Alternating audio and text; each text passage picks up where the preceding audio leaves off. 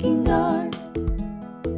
Isn't it funny how hard it is to start making money, making art, but you're not alone in the unknown of making money, making art. Hi, hey, hello. Welcome back to Making Money, Making Art, the podcast where we have transparent conversations with artists about money and dive deep on all aspects of creativity. I'm Kate, and I'm recording this with cappuccino in hand on a balmy Sunday in January. I've actually been trying to do this thing where I take weekends off work, which, as I'm recording this today, and I suppose we could call this podcast work, but like, in quotes work, I obviously did not make it the full weekend. But I did have a lazy Saturday and it was marvelous. I tried oil painting for the first time and subsequently learned how long it takes for oil paint to dry by repeatedly brushing my finger across it like a dummy and having to wash my hands. I also read the Agatha Christie novel Murder in Mesopotamia, so I can discuss that with my dad who'd recommended it. I completed a Wonder Woman puzzle and bought myself a coloring book and just all these amazing things. It was a lovely Saturday, but I had that itch. You know, that itch just to do something. So I figured I'd record and edit this podcast episode where I had the pleasure to chat with the amazing playwright, author, tuber, and streamer Hayley H. Creates. This is actually the second time I got to chat with Hayley, as I first interviewed her way back in March 2021 and then again in November 2021. So a lot had changed in her life. She'd gotten a job, moved, sold her first play, which a college performed via a Zoom reading, which is just so cool, but is one of the many ways that COVID has affected the performing arts and just art in general. So a lot of today's podcast will be sort of an open reflection on navigating this weird time as a human and as an artist, and I hope some of it resonates with you and you enjoy hearing from Hayley as much as I did. How's the new job going? Oh, it's great. It's been bonkers, but it's been great. Yeah, I have like no free time except for when I specifically like carve it out. Yeah. I also like your green screen in the background. Thank you. You know, we actually have a special guest. Yes, Legolas. That's amazing. My stream voted for him, so that is so wonderful. Had to give the people what they want, right? Yeah, as you do. Yes. Is that like a full size? Because you're sitting, but it's like it is amazing. So long story short, I actually had this. I got it when I was like, I don't know, middle school. So it's been in my parents' basement. Yeah. And I just was talking about it. And then everybody was like, you should bring that. You should get that to your apartment and you should put it up. And I did. Yeah. So we talked back in March, right? Yes. Which feels like a lifetime ago. It really does. That's what pandemic time, the whole timeline makes no sense to me. So, okay, other than new job, has anything else sort of changed in your life? Right. Well, I completely moved. Yes. I'm in Boston. So I'm renting my own apartment and I have my own space, comes along with the new job. And just been busy carving that out, I guess. Big transition, but great transition from, living with my parents and then finally after last year getting to move to the city that I want to be in. Yeah. And full-time job that I really like and being independent and on my own. Yeah, that's so awesome. That is a huge transition, though. I feel like it takes, honestly, any move takes however many months to be like, okay, this is my new home. But then also that is a huge like life jump in a lot of ways. Yeah. It's been really great just being here and getting to explore. And it just really makes a difference, from last year. Because I feel like I spoke to you a little bit about like quarantine and everything, but now it's just been, it was a little hard at first, the transition and everything and figuring things out. And to be honest, I don't feel like I'll have it all figured out. And who does? Yes. Yeah. But it's been so great for my mental health and just so great to be in a city and like being able to go out and do things and meet up with friends and everything. So Yeah, that's awesome. When I quit my corporate job and then moved back in with my parents, there was a time where it's like, I knew it was right for me because the corporate job was just like wearing on my mental health, but also feeling burnout and stuff. But then there gets to be a point where living with your parents again, when you're supposed to be out on your own, that started wearing on my mental health as well. Even though I was yeah, like trying to make my own money and start my own business and doing all this stuff. So I imagine, I'm sure you felt that way, but then compounded with, you know, the pandemic, which at least it's like you have this everyone's going through this, but also that doesn't really make you feel better necessarily. So right, that's right. awesome that you're feeling good. Thanks.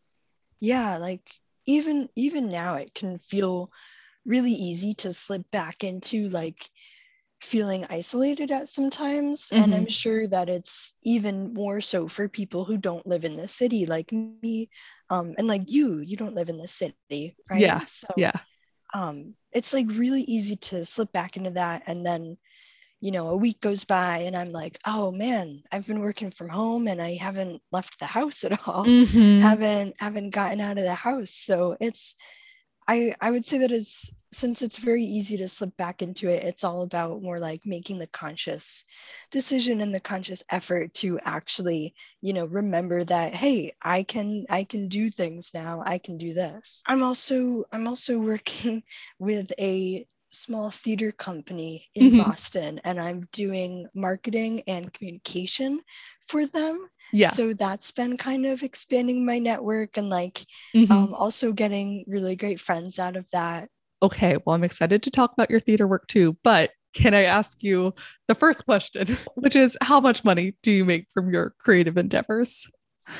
All right. Well, I have the analytics for you this time. I'm So ready. that's great. So right now for Twitch, my last payout was in September, and Mhm. that was $119.75. That's awesome. So you hit the Yeah, threshold. That's so good. I did. It's, I feel like, especially with writing streamers, and because of how big and small the community can be at the same time, Yeah. that like you can't really count on a consistent revenue. And I'm sure Mhm. that you've gone through this as well with, just a small business owner and everything. But like it's just been a really great feeling when I have hit that threshold, and when I've been able to say, oh, I made a extra $100 from Twitch this month. That's Yeah. going to be a bonus. Yeah. And how often are you streaming now?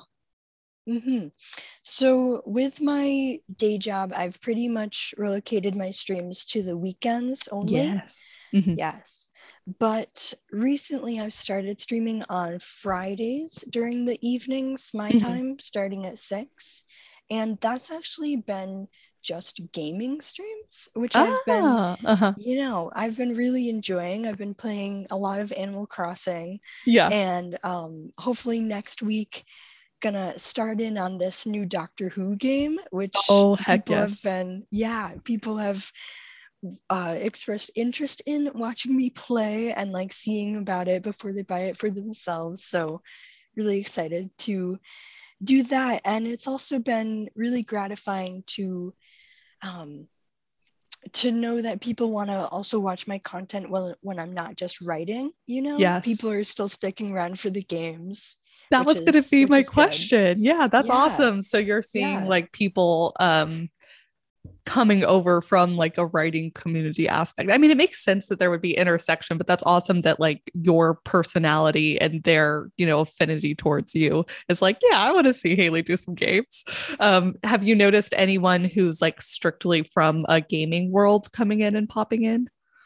Yeah, I've been trying to put myself out there by getting into more creative and like art streams. And Yeah. those streamers that I've been talking to are also gamers, Mhm. mainly Animal Crossing. There's been a lot of crossover between like the generic creative and like art communities, and then also writing and co-working streams. Mhm. And then somewhere in the middle of that is games. And you're right about like the personality. I've been feeling like, especially now that I'm settling into a routine and a pattern, and this might sound like very capitalistic, but like a brand for, Yes. for myself and for my streams and for my content. And so far I've really been enjoying that too, Mhm. which has been a great plus. I do want to ask on the Twitch money subject. I thought I saw that you did a donation stream or a fundraiser.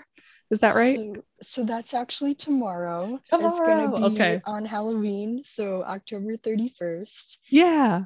And I'm super, super happy because the community actually voted for it. I had a stream goal going, and I was like, Mhm. if we raise enough channel points, then I'll do a 12-hour Halloween stream to raise money for to raise money for charity, for the charity Extra Life. Mhm. And they do really, really great work with children's hospitals all across the US. And Yeah.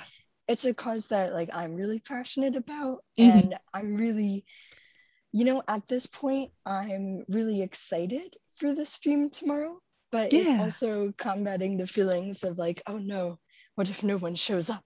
And I'm sure that won't happen. Yeah. But it's There's still the fear. Yeah. yeah, yeah.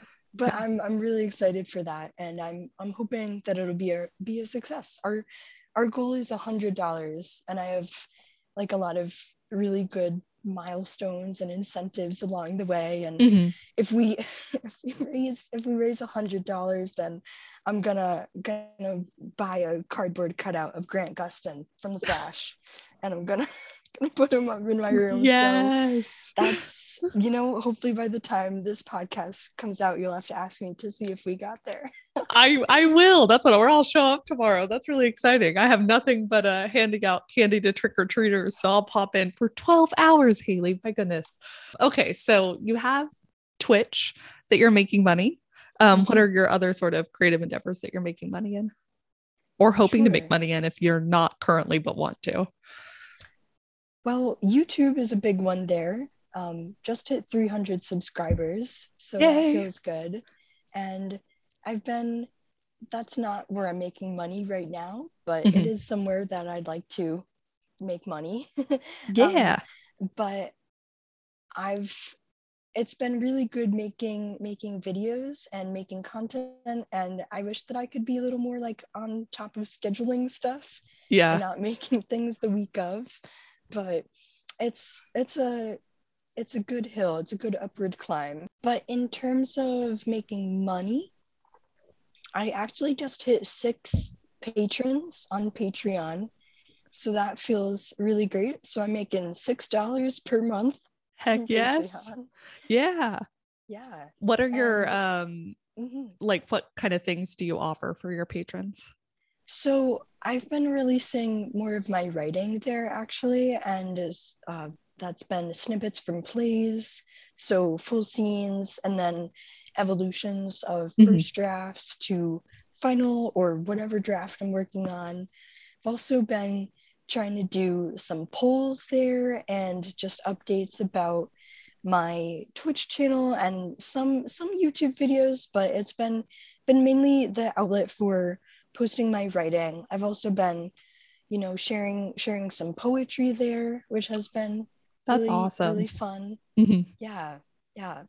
And I've had the goal of 10 patrons for a while, and I have it set so that, oh, when I get 10 patrons, I'll release a special post with people's input, but I don't really know what that will be. So hopefully I'll get more ideas. But Yeah. Yeah. for now Patreon has been like the place to see my writing, because I'm not entirely comfortable with putting it out there on the internet for free right now. Mhm. Haven't really been sharing a lot of my writing on stream besides like fanfic that I've been working on. It's just been a nice way to share what I'm working on, and to share like more of that creative stuff that I might talk about a lot in my videos, and I might talk about the process in my stream, but people aren't actually reading it until they're on my Patreon. Yeah. And is that you're not wanting to share to like the masses of people or the random people who might click on your videos, like from a protecting your art, or protecting from like, people who are just being butt heads, or like I'd say protecting my art, Mhm. especially when it comes to plays, since I have been Mhm. submitting mine, and since I have been like submitting the 10-minute plays, especially, that I've Yeah. both been releasing on Patreon, but also sending over to theaters, that I don't really want versions of those floating out there on the internet. Yeah. And because the main place there that I also have my plays is on the New Play Exchange, that I think we talked a little bit about last time, and that's been a really great resource for playwrights and for contests and stuff. So I'm comfortable there, and I don't feel like it's gatekeeping or anything, because at one point I'd love for full-fledged productions, full-fledged Zoom readings of my plays, but for now they're safe on my computer, and they're safe behind paywalls. So. Yeah. I was just thinking about you the other day too, because I tried writing like William Shakespeare experiment. Oh, no way. Yeah. And I was like, man, because other than you, I don't think I know anyone who writes plays. I know Micah Vidal writes musicals, which I don't know quite how similar that is. With plays, at least for me, and this might have been like a necessity because of the pandemic, but for plays, it feels very singular, and at times it can just be you like banging out ideas onto the page, writing scripts and drafts of those scenes. Yeah. Very, very solitary, and there's nothing wrong with that. But for musicals, I feel like, since you have to have like the story overall, and then you have to work more with lyrics and the placement of those songs, it's very, very collaborative. And I haven't found an opening into writing a musical yet with anyone, but it would really be cool to do that. But for now, I'm really happy with just writing my plays and like trying to find my theatrical voice. That's awesome. So, okay, Twitch, YouTube, and plays are something that you're submitting right now. Yes. So actually, on that front, over the summer and in May, I actually got my first payment for a play, for a Zoom reading of a play at it was a college in New York. I got my first contract with them for a play, and I got paid $50, which was amazing. So my first paid production as a playwright. Heck yes. Hayley, that's awesome. That's so cool. Yeah. It was super great. It was one of my 10-minute plays, Innumerable, and it was SUNY Plattsburgh, directed by Caleb Hughley, and that was in May 2021. That is so cool. That's so awesome. I don't know, did you do anything to sort of celebrate or commemorate your first sold play? Well, I watched the live stream with a friend. Yeah. And that felt really great, just to hear my work, especially in a different format than it had been in. And it was really, really gratifying to see what they had done with it, to adapt it for Zoom and to adapt it for like the virtual space. Yeah. But other than that, I didn't really celebrate. I guess I celebrated by submitting it to more theaters. Yeah. No, that's awesome. That's so cool. I can't imagine. It's so interesting because obviously like plays are meant to be, they can be read, but they're meant to be performed, and I think that's got to be so gratifying. That's so cool to hear someone speak your words. Definitely. When you're writing plays, what does the process look like for you, from like the initial drafts to how often do you have your friends kind of stand in and do some of the parts with you?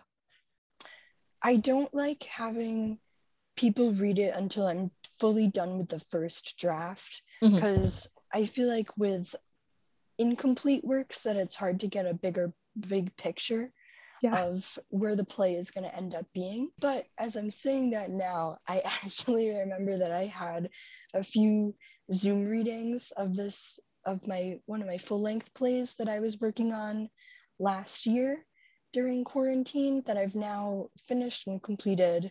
Hopefully it's going to be the final draft. Haven't worked on it for a few months because of other things, and like, you know, assuming that it's going to be the final draft to submit to places. But for that one, I did actually have a few readings when I was fully done with Act 1, which provided me a really great sense of where to go with it and the next direction that I was going to take with it. And obviously that changed so many times. I had like 7 drafts by the time I was done with that play, and it was just really, really great to see the evolution that it had taken, you know, like being very campy originally and pretty out there, and like falling into kind of more of the melodrama and like dramatics more so than you see in like a regular production, to the more toned down version that I've looked at it now. It's funny because you don't really think of that as a process until you're done with it, right? Yeah. And it's like really, really great to have the finished project, but also know that in the future, hopefully when it does get picked up by any theater company out there, to know that it'll also be a living document, and to know that it'll hopefully like undergo more changes to fit that theater's idea and to fit that production's idea as well. Because the main thing with play production, especially now, and the main thing with you know, producing new playwrights work, is that usually theaters really want to get the playwright in as soon as possible and really shape the play, especially if they're a world premiere. They really want to have, you know, they really want to work with the playwright and just figure out the best that it can be.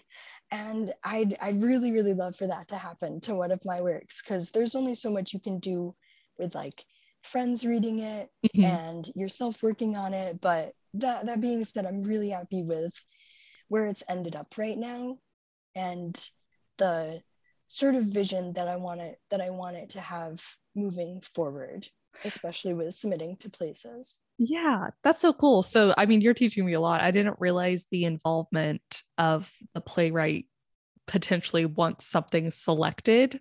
That's really cool, and it totally makes sense that you'd want to involve the playwright in the production, or at least in, you said like the world premiere of the production, certainly. But that's so cool. Okay, good to know.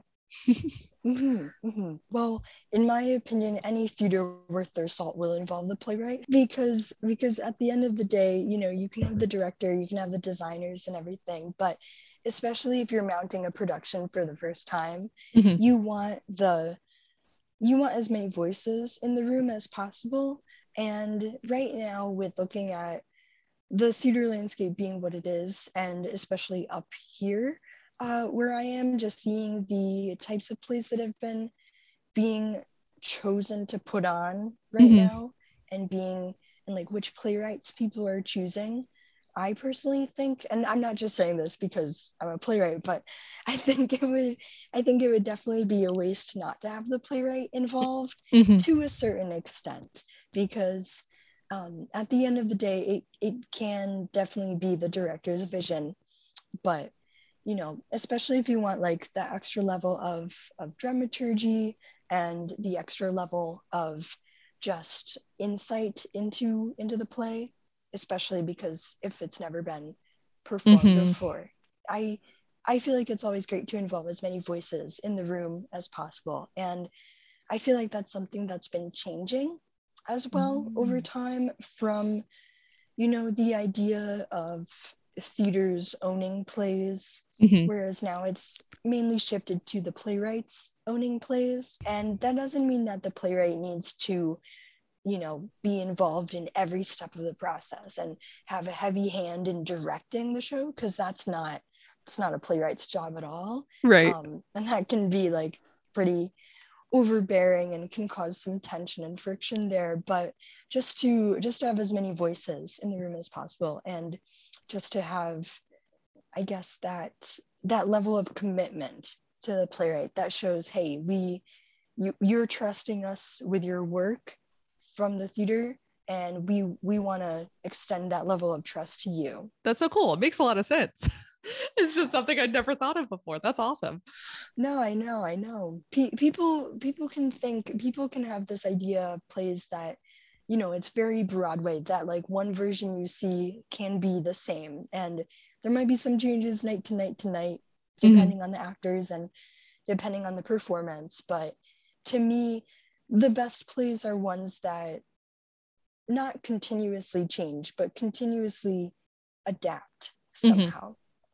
Yeah, that really makes it feel like a sort of living, breathing art form. How do you find the process of playwriting different from novel writing? Because you said that like you'd have people read stuff usually after the first draft or after the first draft of the first act. Is that kind of something that you take through with novel writing or other kinds of writing too? Or is it a completely different process? I would say it's kind of the same. I like to involve readers, or at least people willing to give first impressions after the first draft is done. If I'm really looking for feedback at like the very beginning stages, I will definitely forward like a first chapter to someone, and then hopefully give some thoughts about like the plot outline and everything. But I would say that it is definitely the same with getting the first draft and maybe the second draft. But I would say in terms of my most recent project, the one that I wrote for NaNoWriMo last year, I haven't gotten through many drafts of it because I just sent it out to beta readers in August, and I got a lot of great feedback from them.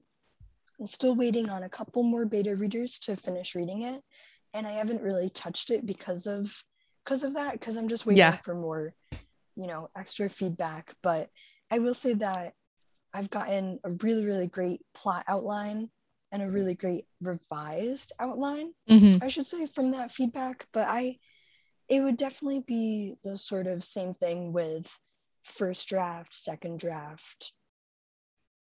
Only getting readers after that stage. Do you feel like you see, this is the thing with like art and the writing process or any other sort of process, it's hard to compare against others since all of our processes are so different. But I am kind of curious if you feel like you write pretty cleanly for your first draft, and do you think some of that came from being a sort of playwright? Which one did you get into first, actually? I'm going to ask you like 3 questions all combined. No problem. It's hard to say, because I think that I first got into like book writing at a really young age, like 3rd grade, when I was just making up stories and stuff. I didn't officially get into playwriting until middle school, when I had the really great opportunity to join a playwriting class. Yeah, that's awesome. Yeah.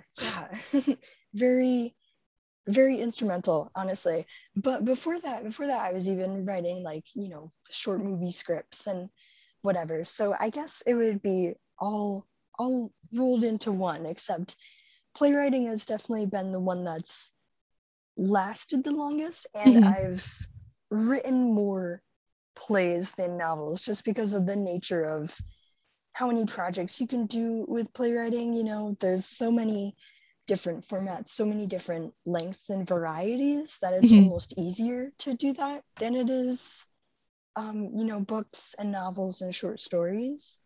Just by way of the amount of experiences that I've had with writing plays has taken priority. If playwriting is kind of the one that you've stuck to the longest, in my head, and again, as someone who doesn't write plays, but in my head, that would I could see how it would be more important for that to be pretty clean the first time you go through it, as opposed to novel writing. There's so many more words involved in novels that like, I sometimes I'm like, it's fine. I'll come back and fix this because I don't even know if it matters to the plot yet, Whereas I could see how if you came from playwriting where, the words do matter so much, especially early on too, if that would shape how you approach novel writing and if you write cleaner compared to others. But that's, again, it's kind of hard to compare yourself. Yeah, I would say that it always feels like I write cleaner. I have a very clear vision when I'm starting a new project, when I'm starting a new novel. I can really visualize it really well. But then whether or not that like usually gets translated onto the page is another story. Right. That's been something that I've been really noticing from my beta feedback for my project Sword Lesbians. That has been a lot of the feedback and the great points that my beta readers have been giving me is like, oh, that was my intention. That's been my really goal for this, and I'm glad that like it's being teased out, but need to actually put it back into the project and like specify it more, because I might have this really full picture in my head of what it's going to be, but it just needs to be translated a little bit more onto the page and into the actual story. Right. Yep. No, that's totally valid. And that's the best part about getting the beta feedback is when you're like, I'm so sure. Because in my head, yeah, it is such a clear picture. And of course, it totally makes sense. And then you were like, oh, no, it did not make it to the page, or not make it to the page yet. So the last time we talked a lot about TikTok as well. I don't know how that's going for you. I've seen some of your TikToks you posted over on Instagram and stuff too. Or I get notifications of your TikToks. Oh no, you really do? That's I hilarious. do. No, it's great because I was like, I don't hang out on TikTok much, but when I do, I'm watching yours or like Hollow Taco nail polish. So. Yes. Well, I'm glad to be included on the same level as Hollow Taco. Yes. But well, actually, I've been experiencing a boom in TikTok followers lately. That's awesome. Yeah, back in August, I actually made this experiment video, and it was a follow-up to my writing TikTok tips from, I don't know, February or March earlier this year. And I had a lot of fun just making those and posting them, and then seeing the engagement from Instagram to TikTok. But I will say actually in the past few weeks that a lot of my TikToks have blown up and to around like 1,000 views, which probably isn't that many overall. Compared to the TikTokers who are like, oh, I get 10,000 views every day and whatever. But it feels like a big achievement to me. It sounds like a lot to me. Yeah. Yeah. And I can give you analytics for that if you want. Heck yes. I want all the analytics. Yeah. I just reached 546 followers on TikTok. And my last reel that went viral was an audio from the musical The Great Comet, Natasha Pierre and the Great Comet of 1812. So highly recommend. And that had around 15,000, 14 views. So, and then from there, I've actually been seeing my engagement a lot higher in the evening. And I know the recommendation to post on TikTok is like 3 times a day or something crazy. But interestingly, I've found a lot more engagement just posting per day or every other day that I feel like might give the algorithm time to digest my content and feed it back in to people's homepages or the For You page and everything. And evening has worked a lot better than posting them every single day in the morning. They always have that advice for what you're supposed to do with social media content, when you should post, or like how often, and like what you should tag it with. But I found that it really depends more on the niche you're in than Mhm. the general advice, because the general advice could be so opposite what we do on AuthorTube or like Book Talk or whatever else. So once you figure out what works for your niche, it's so much better. So Right. that's very good to know. Yeah, Evenings. exactly. And honestly, I've been encountering more of that as well as I do more research into YouTube and gaining more subscribers there, because Mhm. I've been watching a lot of like SEO related content and how-to videos on that, but a lot of those tips don't necessarily work for writing and for Yeah. AuthorTube, and it's just been really good trying to figure out like what works and what um, what needs to be modified and applied differently. Hmm. Because in the terms of my channel, actually going back for a minute, but I've noticed that obviously hot button issues cover a lot more ground. Like I did a video on the bad art friend drama that Yes. happened a couple of weeks ago, Yes. and it was really interesting, the response that I received to that. And I'm gonna be completely honest, I got some facts wrong, and people were not afraid to like say that in Yeah. comments. Nobody was nasty or anything, which was good.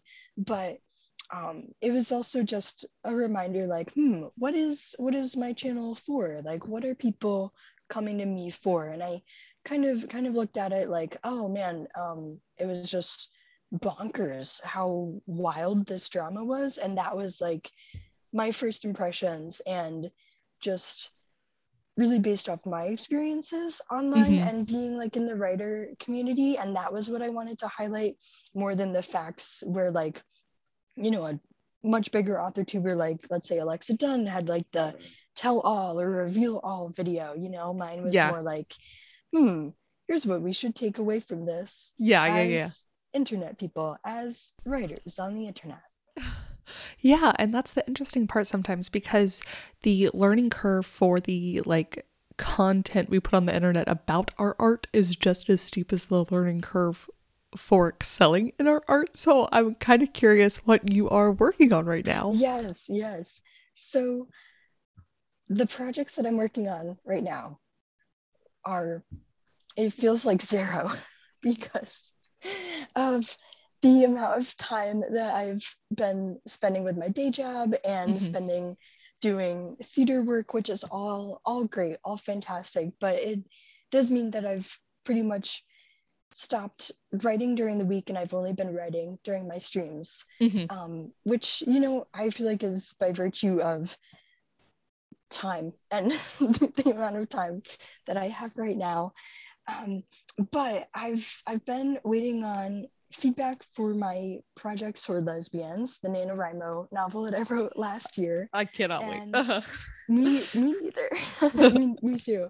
Um, so I've been slowly going through that and making a lot of notes for the plot outline of the next draft, which is draft 3 or 2.5 or something. Mm, So really, that's just been more about writing down my ideas and structuring the outline so that I do have a more concrete plan for when I go back to tackle it. yeah. And then I've actually had really great success recently working on my rewriting completely my middle grade novel that I kind of went back on last year. And I keep saying last year when I mean March. And I read through it and I was like, you know what, this was the first novel that I completed, and it was middle grade, but it was 100,000 words, Yeah. which Yeah. crazy. I don't know what I was thinking. But I've been really wanting to update it and to put a lot more of myself in it with like own voices and figuring out what aspects of that I want to see for myself in a middle grade novel that's especially geared for kids, and thinking about more of the protagonists and more of the representation that I would have wanted to see at that age. And Yeah. hopefully just I've been working off the plot outline, but I've been writing the chapters within the plot outline. in Okay. kind of a bullet format and Yeah. writing down dialogue and writing down scenes as I go, which normally I don't do. Normally I don't do that at all, but it's been really great just trying out like a new formatting and a new way to explore those characters and a new way to explore what I want to write. I okay. I You might be revolutionizing something for me. I have my brain sort of ticking away right here. But I have this problem where I'll outline something and then I like to zero draft in part to discover what I'm trying to do. So it's like a very loose outline, zero draft, and I eventually re-outline. But I do think if I had just the bullet points always in front of me, part of the problem is that I just forget what I had planned as I go off on a tangent of something. So if I had the next bullet point there for me and I was like working to wrap it back in, so I could always kind of see what I'm looking forward. Because even the way I set up my Scrivener document now, I have different scene cards, but it's hard to see all of that at once while you're also writing. Oh, anyways, I might have to try something. Maybe that'll be your next writing Maybe it experiment. will. No, The bullet point method. Yeah, I don't know what to call it, but it's honestly the same way that I wrote essays back in college. Yeah. Because if you just put in all your primary sources and your quotations that you want to use in your essay, and you like go through and you write down your intro, your topic, your thesis, and then figure out the quotes that you want to use and figure out the main points of the paragraphs that you want to add, and then just fill in the blanks from there. It's been something that I've been applying to my creative writing, Yeah. and it's something that I wasn't really paying attention to when I started it. I was like, oh, I'm just going to fill in some notes for myself and some dialogue ideas that I have right here, and I'm just going to put them down on the page. But since then, I've kind of like the ball has kind of been rolling, and I've been expanding on those bullet points and kind of fleshing out full scenes within those. And the way that my outline is set up, it's by chapter Yeah. with like the main points that I want to include. And it's been a really, really good kickstart for my brain and figuring out how I want the scenes to come together. Yeah. And especially since I have a bit of an issue with linking plot points from one section to the next, and like having the through line Yeah. go through. Yeah. So the bullet point method has been really, really helpful in that regard. I'm going to try this out. Yeah. And it's also been really great to like skip around in that too, because I'm not taking it, chapter 1, chapter 2, chapter 3, but like last weekend I wrote the climax of the whole book, and I was like, oh man, this is like the point that I want to include, and this just feels really great. So it's been good to break from routine, sort of. And Yeah. while I feel like I don't have a really set or structured routine, this does feel like a break from it. So Yeah. it's been, whatever works and whatever's been helpful to like not process, but to continue the writing process in a way that works for me now. Yeah. Yeah. The kind of constant evolution. And you said that you didn't have like a whole bunch of projects going right now since you have your job and the theater, but like that, it sounds like a lot of stuff to me too, because if you're posting on your Patreon and then stuff's with betas, but that doesn't mean you're not doing stuff, because your mind's constantly tinkering. So you're doing so much stuff, and that's awesome. That's so cool. And how much does working at the theater kind of help generate ideas for you? But the theater kind of sounds like your second home almost. Yeah. Generally I would say that it's helped me visualize a lot more ideas and like just have that perspective on how things might work. Well, especially for the stage, But for this theater company, I've been doing a lot more of their social media and marketing work. So it's kind of not really involved in like the play development process right now, but it's been really good continuing the work that I've been doing with like inside looks at arts organizations, Mm-hmm. and it's all volunteer right now. Yeah. So I will say that, but it's just been really good to have one foot in the door, and it can get overwhelming, especially Yeah. with scheduling Yeah. and everything, and figuring out what's coming up and what's happening next, and the potential posters and ads and everything that I have to order. But Mm-hmm. it's been really chaotic, but it's been really good, and just having like that foot still inside that world while my day job is in customer support. Yeah. Yeah. I mean, you're just padding your resume. And you sold one of your plays this year. Like, I will never get over it. That's so cool. Yeah.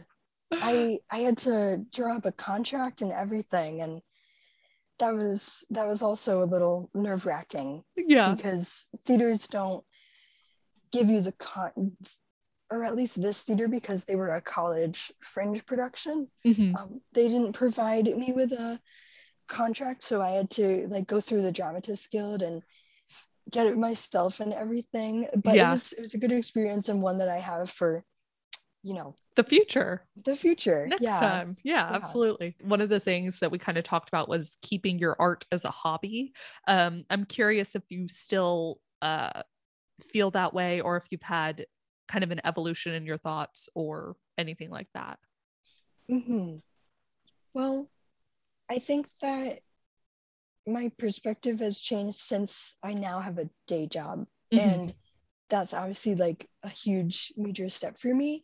Yeah. And it's been really great for like figuring out what I can do, and the time and freedom that I have now because of that. Mm-hmm. And sure, I'm not writing every single day anymore, and I'm not, writing during the day anymore, and I'm have it scheduled. But I think that I'm still feeling along the same lines as keeping my art as a hobby. It would be amazing to get published, and I am thinking about, querying. I really do want to query my works for traditional publishing when I do finish them. Yeah. But right now, since it's just been a huge transition period, and since honestly I'm still feeling like I'm going through a lot of transition, just with Mm-hmm. figuring out my life and Yeah. figuring out everything, that I haven't really stopped and thought about if I can have the art as anything more than a hobby, or like Mm-hmm. anything more than a side hustle. And right now I'm still really happy with that. Like I said, it's always amazing when I do hit the payout threshold on Twitch, and it will be amazing, putting this out there now, will be amazing when I hit that threshold for YouTube, when I'm Mm-hmm. finally able to get monetized. But for now, like I feel like I'm able to prioritize those more because of the stability that I've gained. Yes, stability is such a huge thing. We kind of talked about it, but can you let everyone know where they can find you online? Yes, actually, things have changed. So Ooh. I'm actually Hayley H Creates on YouTube, Instagram, TikTok, Patreon, Ko-fi, Twitch. Yes, major one. And I believe that's it. So if you search for just my username, Hayley H Creates, and that's Hayley with a Y, you'll find me on all those platforms. That's awesome. I think it's so smart to try and get all of them to be the same when you can. I'm over here with like, sometimes I'm Kate Kavanaugh, sometimes I'm Kavanaugh Writes, sometimes I'm Kate Kavanaugh Writes. One of these days I'll merge them all. Mm-hmm, mm-hmm. Well, awesome. It was a good decision, I felt, to merge them all and like become this brand. One, like we were yes, saying. a unified. Yeah. Yes. Well, thank you so much, Hayley. I had a wonderful time. Also, thank you to Legolas for always being there in the corner. It's wonderful. Thank you so much for having me. Yay. This was a really great time. Oh man, I absolutely loved getting to chat with Hayley again. Each time I've chatted with her, I've learned another resource or two that I wasn't even aware existed. It is so cool how truly deep you can dive into individual arts. So like, while we're both writers, what she examines as a playwright as well feels like a very foreign world to me. I cannot wait to learn more. But I will be sure to link the new play exchange, the place Hayley listed and sold her first play, for y'all in the show notes. The new play exchange, by the way, touts itself as the world's largest digital library of scripts by living writers, which is very cool. As is how Hayley sought out help writing up a contract from the Dramatists Guild, also linked in the show notes, which was formed way back in 1919 and states it's a professional organization for playwrights, composers, and lyricists working in the US theater market. Membership as an associate member is open to any person having written at least one stage play. I think it goes to show how we're never truly alone, even as art and its sort of initial expression can feel very solitary, and I hope this podcast episode helped you feel less alone too. And to include one last personal note, I'm actually finishing up the 4th draft of Project Death right now, and I've implemented a version of Hayley's bullet point method for writing. So now, before I start drafting each new scene, I put about 2 bullet points from the prior scene, all the bullet points I need for the current scene, and a couple bullet points that I'm working toward for the next scene, and it has been so incredibly helpful to see a version of my outline in more manageable, workable chunks. But that is going to be it for this episode. If you're interested in me or my work, I did take Hayley's advice and condensed all my socials into one name, so if you search Kate Kavanaugh Writes, you'll be able to find me on YouTube, Twitch, and Instagram. And if you'd like to help support this podcast, you can find me as Kate Kavanaugh on Patreon or Ko-fi. The music for Making Money Making Art was created by the wonderfully talented Micah Vidal, and I will see you all next week. Happy creating. Making money, making art.